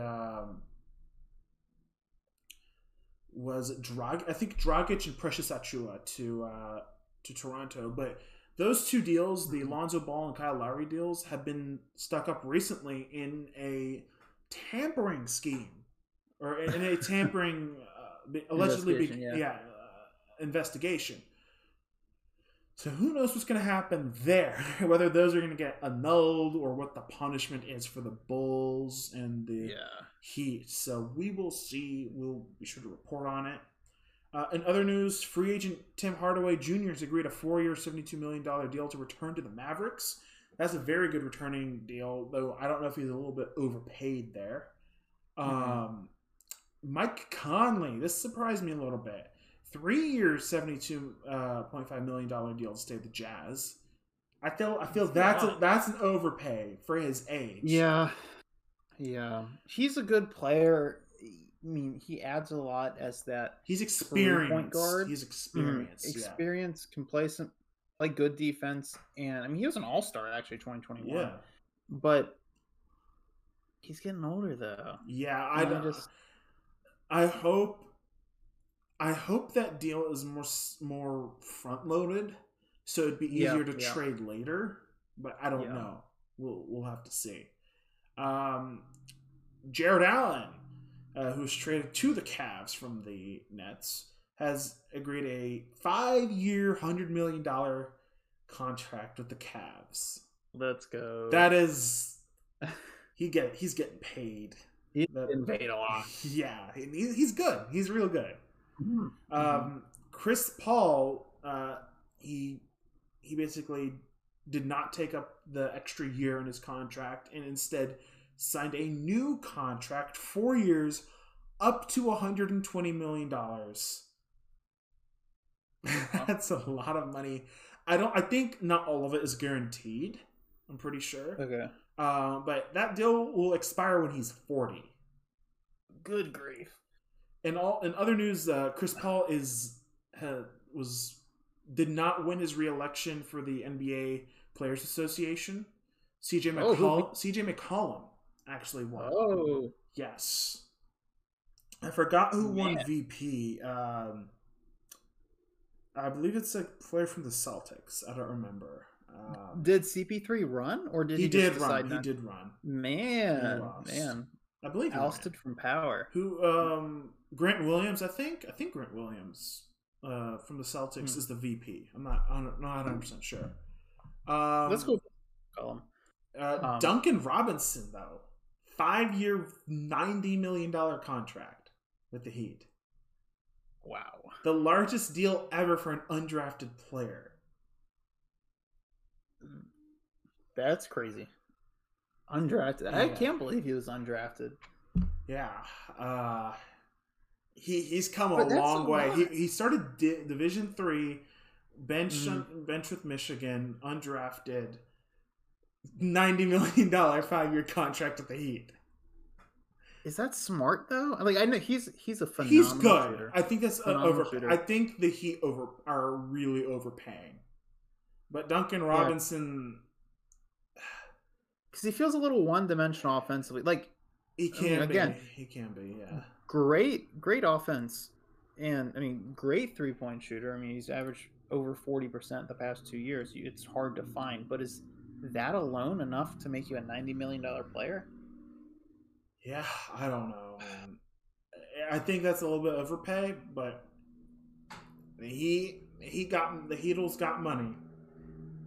They have money, and because they're a big market, they can get away with it. But we'll see what happens with the tampering. We'll see. I hope the tampering, if it's actually tampering, I hope the teams get punished. Mitch Kupchak, I know Mitch Kupchak is a very hardcore, I will not tamper person, so like to see teams that get tampered get punished. In any case, the Bulls made more moves. They grabbed up free agent Alex Caruso on a 4-year, $37 million deal. That's a good deal. That's good. Yeah. Caruso's pretty good. Yeah. Everybody, like, when you think of Caruso, you think of the memes about him, but he's actually not too bad of a player. So I like this. Yeah. It's pretty good. Derrick Rose, it was rumored that he might be going back to the Bulls, but instead he signed a 4-year, $37 million, $43 million deal with the Knicks. Going back to the Knicks. Might be a bit overpay, but Yeah, it works. again with the overpay. Yeah. This has been an arms race. This year's free agency has been a arms race, so prices have gone up badly. Also for the Knicks, Evan Fournier, 4-year deal, as much as $78 million, so maybe not all of it's guaranteed with the Knicks. So yeah. Okay. The Knicks instead of drafting went for some ready-made talent. Yeah, and it'll help the team. Because I had a little bit of a concern of them having a Regression. drop off this year. Yeah, a regression. But I mean, Fournier is a good player. Player. Now, again, maybe a little bit overpay for that guy, but I mean, he's good though. He's good. Yeah. Dwight Howard is going back to the Lakers. His third stint at the Lakers. I believe it's Third time's a charm. 1-year deal, I believe. So Okay. yeah. Okay. Also going to the Lakers, Wayne Ellington. Love that move. Yeah, Love that move. there's a Tar Heel on that team, so now the Lakers are officially allowed to win the NBA title again. You have to have a Tar Heel on your team to win, of course. And also Trevor Ariza on the Lakers. Interesting. Yeah, the Lakers have been trying to fill up their spots with whatever talent they can get. They're dangerous. The Lakers are very dangerous. They're dangerous. They're also old, very though. old. They're also very old. Ariza's 36. Wayne Ellington is 33, and that's injecting some life into the team. So yeah. But Question marks, really. yeah, Ellington, that is a huge pickup for them because I was starting to get a little bit concerned. About their shooting. Yeah, you need good shooting. He is knocked down, though. Wayne Ellington really is. Now, he doesn't have much playoff experience, but he is a career 38% shooter from three. Yeah. And that's, I mean, he's 33, like I said, so he is a legit shooter. Yeah. Reggie Bullock has agreed a deal with the Mavs, going from the I believe he's free agent, so going from the Knicks to the Mavs. He's also a 39% career 3-point shooter. Wow. So Mavs are trying to put some shooters around Luka Doncic. Mm-hmm. A little closer to home, Cody Zeller from the Hornets, free agent, agreed a deal to go to the Blazers. Daniel Tice, as a free agent, was on the Bulls after being traded from the Celtics. 4-year deal with the Rockets. That's quite the deal. PJ Tucker has also agreed 2-year deal with Miami. And Devontae Graham, former Hornet, sign and trade with the Pelicans. 4 years, $47 million. Hornets got a 2022 first-round pick. Really? That's. I believe it is not lottery. It is lottery protected, I believe. Okay. So there's that. I have a lot of repeats. I just saw things and just put them out, wrote them down. Mm-hmm. Ish Smith. Well, I believe he was on the Wizards last year. He's agreed a 1-year deal with the Hornets. So backup guard on the Hornets, good experience, good shooter. He's he's streaky, but he is a good backup. I like this. I like the signing. Andre Drummond, 1-year deal with the Sixers. So yeah. Okay. It's Drummond. You sort of get a tall guy who can rebound, and just what the Sixers need is more big men. Yes. But then, they lost Dwight Howard. That's true, but I don't know. They are a big team. When you look at their size, I mean, Joel Embiid, Ben Simmons, Tobias Harris. Tobias Harris is not like super big, but he's kind of big. They're going to be tall. That's all I got to say. Yeah. They're not making that many moves. They're really like tying their horse to the trade Ben Simmons wagon, see what we can get. And that's not looking good. No, it's not. It's not. In other news, Malik Monk, also former Hornet. I also remember him as the guy who put up 40 on us. It's sort of PTSD. In that Kentucky UNC game. The first one that year. He signed with the Lakers, as did the next person, Carmelo Anthony. Oh my gosh. What? What the heck? The Lakers? Is Malik Monk the youngest person on that team? I mean, it could be. He might be. He might be the youngest person on that team. But also, the Lakers are making what would have been the best team of 2013, 2014. Don't know how it's going to work now, but can you imagine how good this team would have been like 2013? Oh my gosh. But it's not 2013. Yeah, it's not. Father Time does not he does not discriminate. Everybody feels true. time.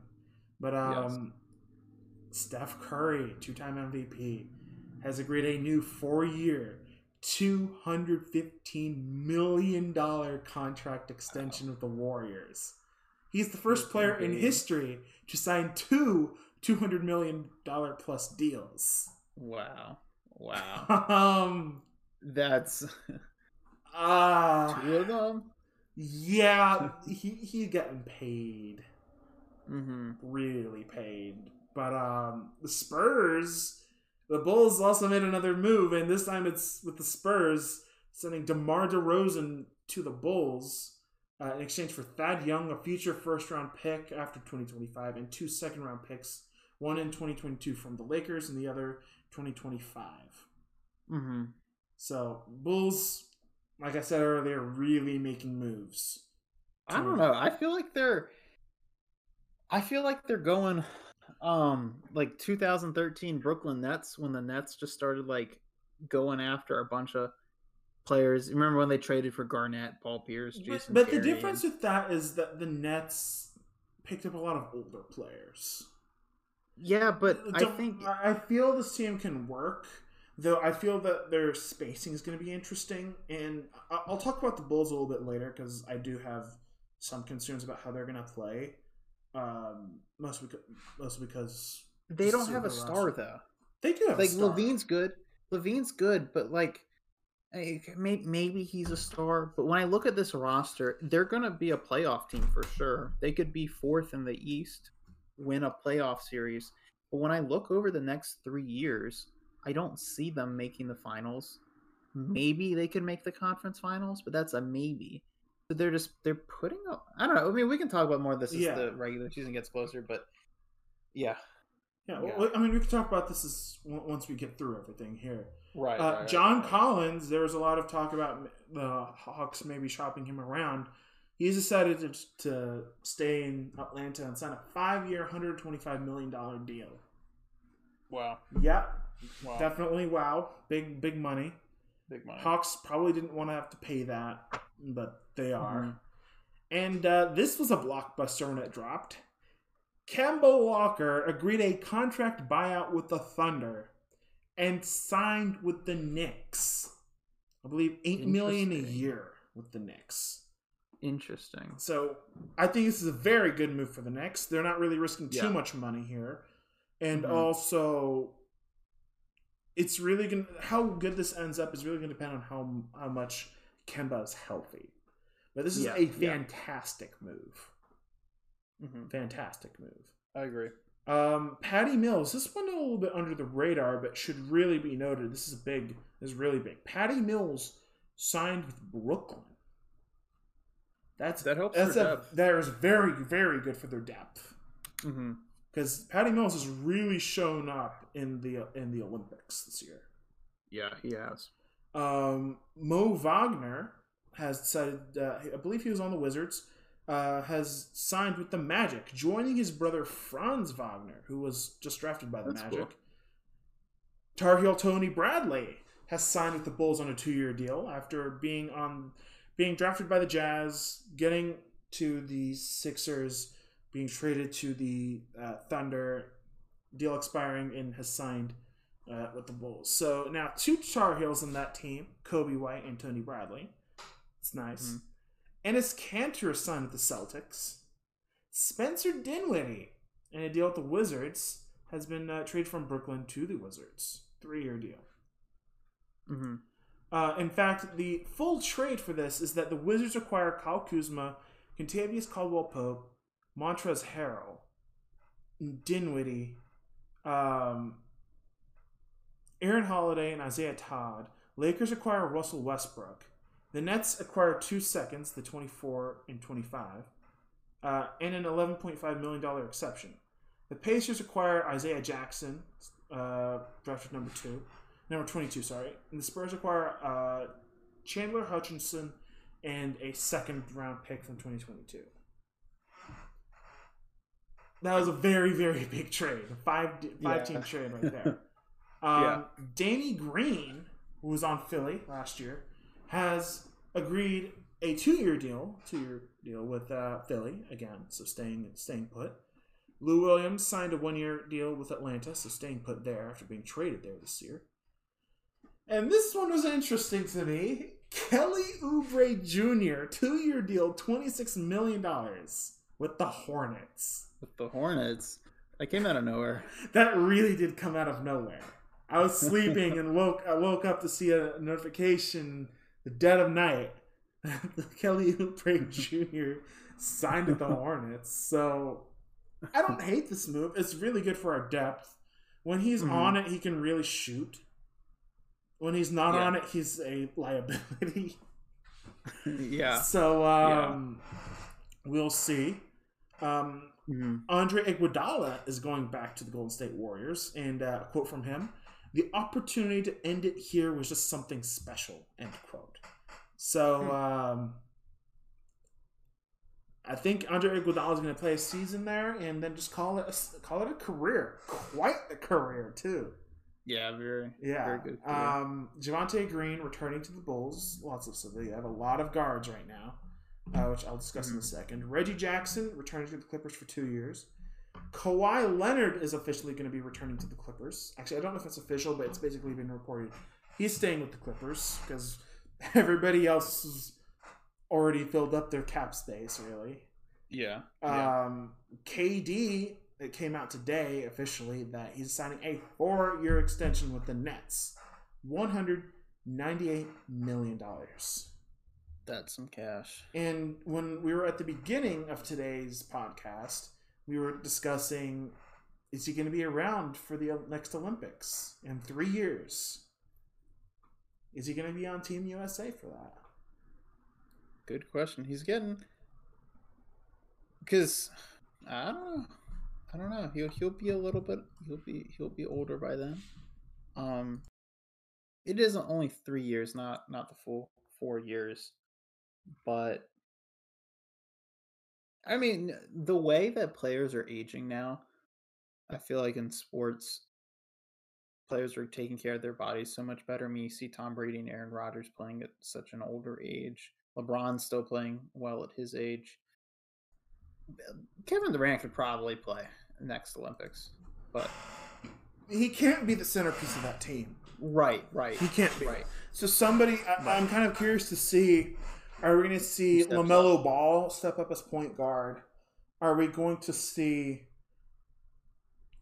I mean, who's going to take, who would take the talisman role for Team USA, really? It's a tough question. I mean, that's a really... It can't be anybody who's going to go late into the playoffs. Realistically, it's not. I mean, it could, because in a normal year, the playoffs are ending a lot earlier than this year, right? But I just don't think it's. I don't know. I'm looking over too many. It's too many minutes. It's players want to manage their bodies. Drew Holiday, though. Yeah, he finished late enough.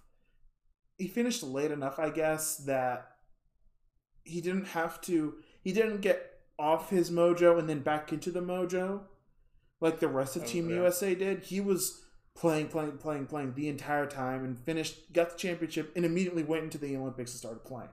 He didn't have that off time. Yeah, that's true.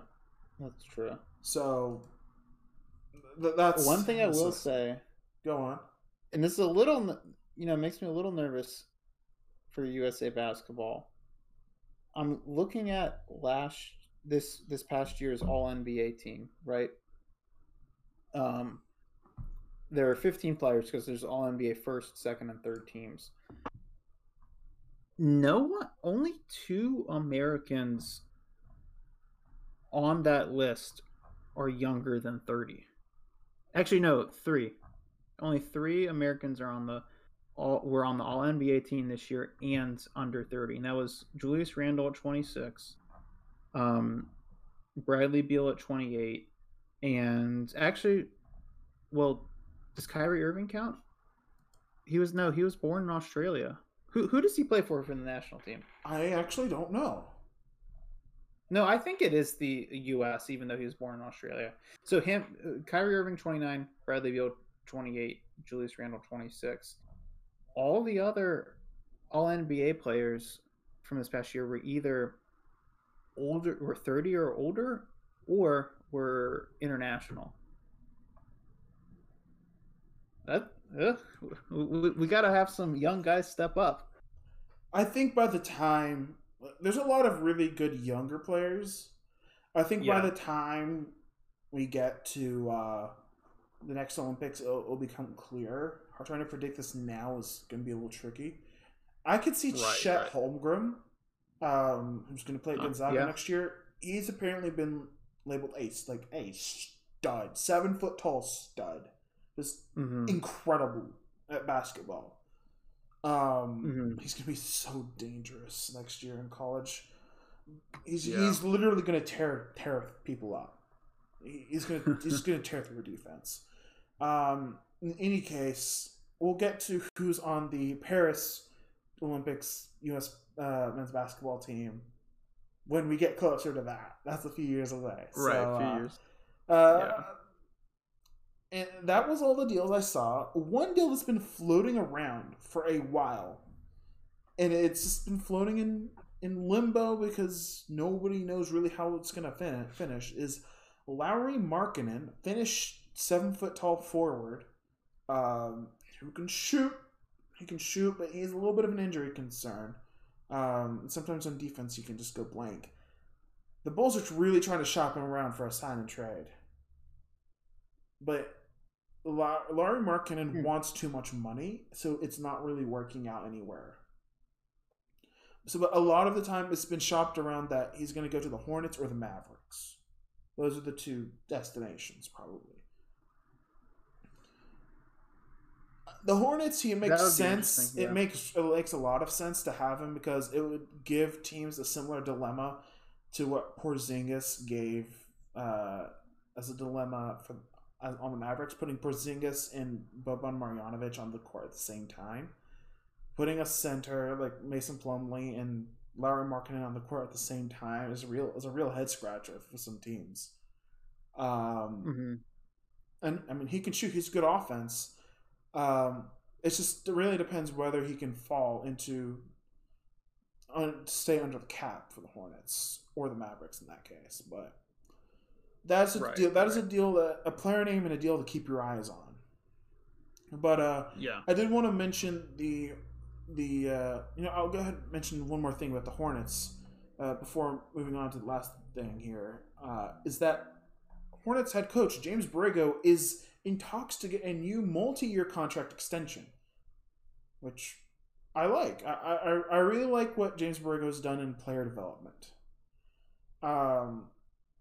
Devontae Graham saw big improvements. I really liked Miles Bridges as well, definitely. Cody Martin, Caleb Martin improved dramatically since they were drafted, though they're no longer, or Caleb's no longer with the team. I don't know about Cody Martin. But he's also managed bringing in LaMelo Ball fairly well, benching LaMelo until saying he's turning the ball over too much. If he turns down how much he turns over the ball, he will start. LaMelo Ball worked on his turnovers and started. I really like his management. He does come from the Greg Popovich tree of coaching, so yeah, I like the project that's going on right now in Charlotte in the Hornets. So I agree like with where you. this is going. But 3 years in Charlotte, no playoffs though. In fairness to last year,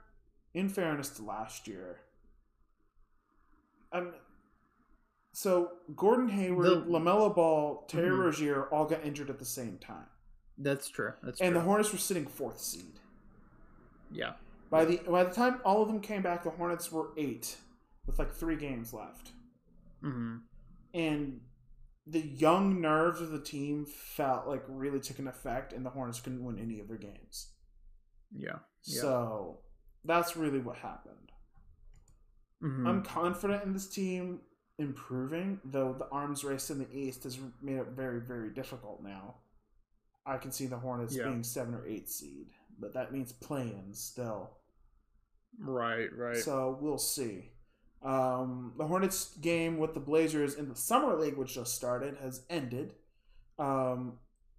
LiAngelo Ball was on the bench for the Hornets, brother of LaMelo Ball. Scored 16 points on 5 of 10 shooting, 5 of 8 from 3. So all the shots are from 3 except for 2, which he missed inside the arc. Okay. Decent shooting. James Bouknight, the first-round pick 11 for the Hornets, 19 points, 7 of 14 shooting, 1 of 3 from 3. Pretty good performance, but this did come in a losing bout with the Trailblazers. So this does bring me to the discussion about the Summer League. Mostly, the only real thing to discuss here is the UNC players involved in it. Day'Ron Sharpe, of course, on the Nets. Theo Pinson, no longer on the Knicks, is now on the Bucks. Isaiah Hicks on the Clippers. Nasir Little on the Blazers. Cole Anthony on the Magic.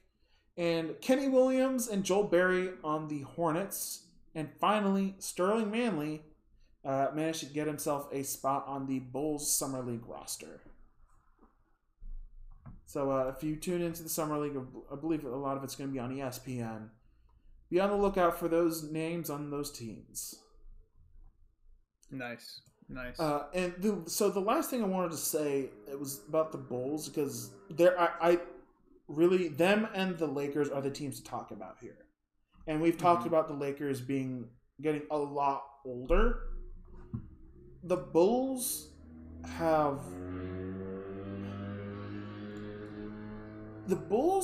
are buying in. They didn't buy in enough, really. They didn't really go all in to try to win now when they traded for Vucevic. And they kind of torpedoed themselves during the season when that happened. But now in the offseason, they went all in. And so getting Lonzo Ball, DeMar DeRozan, Alex Caruso, those are all starters, and you have Patrick Williams, and so the starters are Lonzo, LaVine, DeRozan, Patrick Williams, and Vucevic. That's a great starting five. Their bench, trying to figure out who's on the bench and who comes off first. It's probably Caruso. It might be Kobe White, but I don't know if the Bulls are going to keep a hold of Kobe White. Personally, I don't think he falls into their plans, and from what I've seen, he doesn't really fall into their plans, considering how many guards they've brought in. They just brought in what's his name, Javonte Green. As a guard, Alex Caruso, Lonzo Ball. A lot of the Bulls fans will say Kobe White's our sixth man. I don't think he's sixth man considering who they just brought in. Yeah. I don't understand why the Bulls don't just cash in on him. He's injured right now, but his injury I don't think is going to be that bad. He's missing a summer off, but he is still a good player who's put up good numbers. Multiple 30-point games. Mm-hmm. He's broken records Michael Jordan has. He is a good player. Yeah. Just his shooting is streaky. His defense can be off, but that's stuff that can be coached. But I don't think that falls into the timeline of the Bulls right now. They're trying to win now. Though the reasoning as to trying to win now is a bit iffy, though I understand trying to keep LaVine, but when Brooklyn is putting all their money in, Miami is too, the Brooklyn and the Milwaukee Bucks aren't going anywhere. Kind of have to question this. Yeah. But yeah, it's a weird spot because like you said, this team is so much better now than they were last year. And this will be a legitimate team. A lot of good pieces. And they should work together. But like you said, are they better than Brooklyn? Are they better than Milwaukee? Are they better than Atlanta? No. Miami? No, Boston? They're not. Like, and that's, and you know, when it comes to the playoffs, you can maybe say, oh, well, you know, you can win a series or two based off of chemistry or something like that, or a player going off or stuff like that. But still, Zach LaVine's great, but this team just doesn't seem like it would beat any of the top teams in the East the next couple of years. Maybe I'm wrong. The fundamental problems with the Bulls were that LaVine was having the ball too much. Yeah. The Bulls weren't defending as a team properly. Yeah. And the Bulls players weren't good enough, really, as a whole. They had scorers. The scorers tried whatever they could to keep the team up, but the defense just wasn't there, and they weren't consistent offensively. Better offensive teams, better team units were just getting past them, no problem. So I kind of mark that down to Billy Donovan's coaching.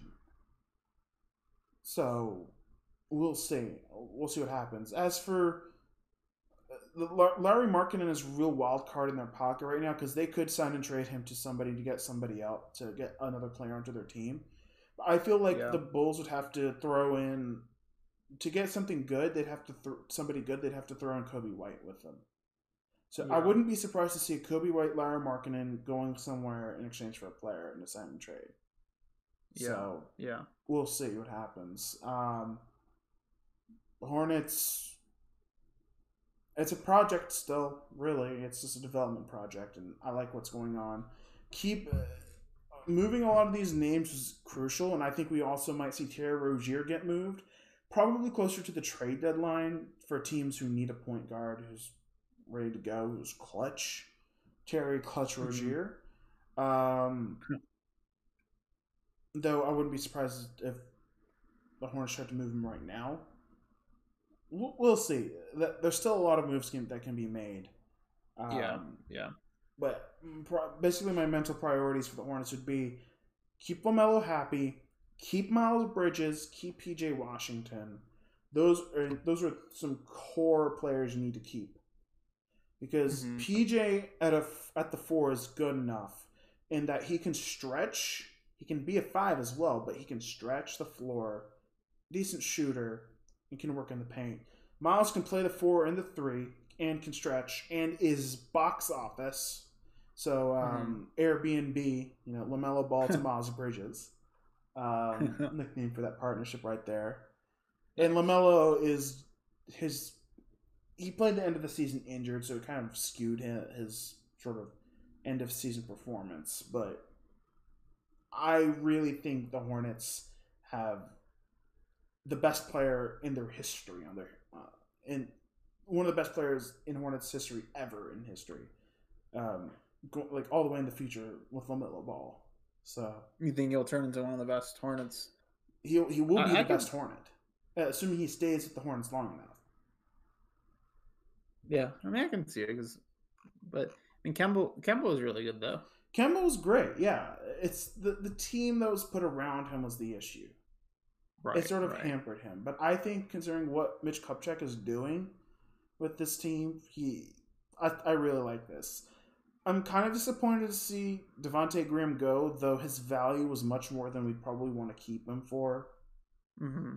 Yeah. Bringing him in for a second, turning him into a first, pretty good. Yeah. Pretty good work. Yeah, pretty that's good true. deal. So I believe that is everything I've got. You got anything else to add? No. It's a long podcast today. 2 hours, but a lot of stuff. We got a lot of stuff to talk about. I always find myself surprised how much we have to talk about in the off season of everything. Right. I know. But I know.